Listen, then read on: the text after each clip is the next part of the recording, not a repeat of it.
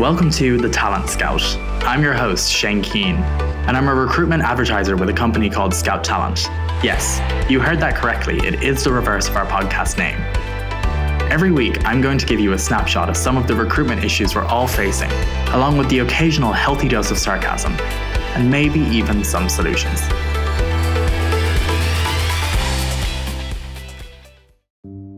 The holiday season is approaching.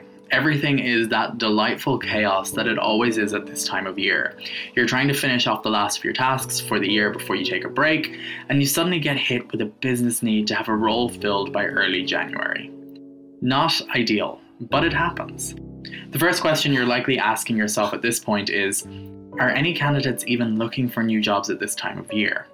The answer is, of course, yes. There are always candidates looking for new roles.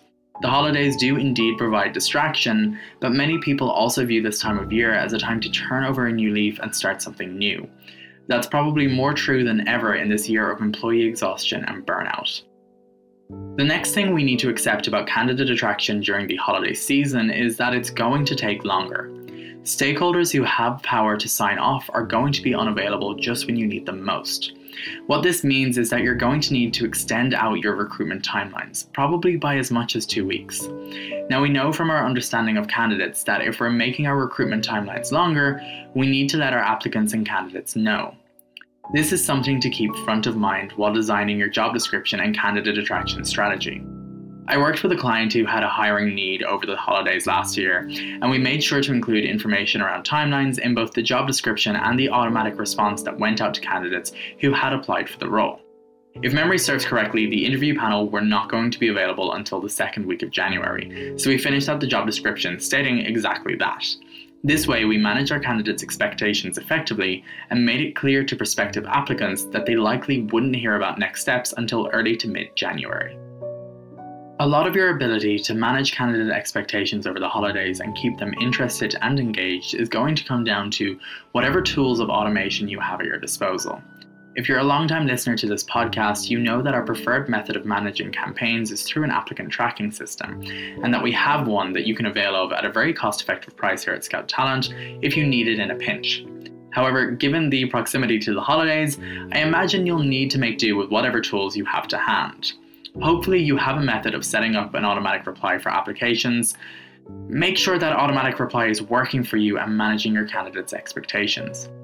If your HR team is still going to be active over the holidays and they have a phone line, include their contact details in this automatic message along with relevant information about timelines and when the applicant can expect to hear an update on their application.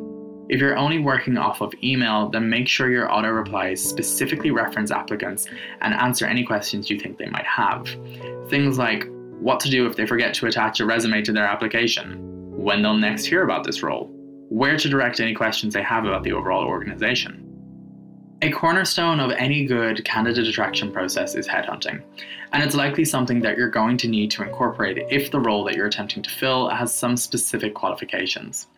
When proactively reaching out to candidates at this time of year, be very upfront with your time and availability. There is nothing worse than contacting an individual about a role, but only responding to their questions 3 weeks later. You're going to miss out on highly talented people doing this. If you're messaging people through LinkedIn, be very clear to them in your initial message about how long you're remaining in the office this year, and when you'll be back to answer their questions. If you're comfortable doing so, or particularly desperate to fill the role, offer candidates that you're headhunting your contact number so that they can reach out to you about the role. I guess the best way to wrap up this episode is to say that if you have a real need to fill a role over the holidays, but the concept of tackling the world of recruitment is daunting right now, we here at Scout have you covered. Currently, we are offering 15% off of our service fee for all campaigns initiated before the 18th of December. We're also running these campaigns for 6 weeks instead of our standard 30 days in order to maximize our recruitment efforts. For more information, please do reach out, or alternatively, go to www.scouttalent.ca. Talent Scout is a Scout Talent production. If you've got a challenging role that you're struggling to fill, or an applicant tracking system that just isn't meeting your needs, then the Scout Talent team can help. The Talent Scout podcast is hosted by Shane Keane. Researching is by Mark Sheehan and Shane Keane. Production and editing is by Mark Sheehan.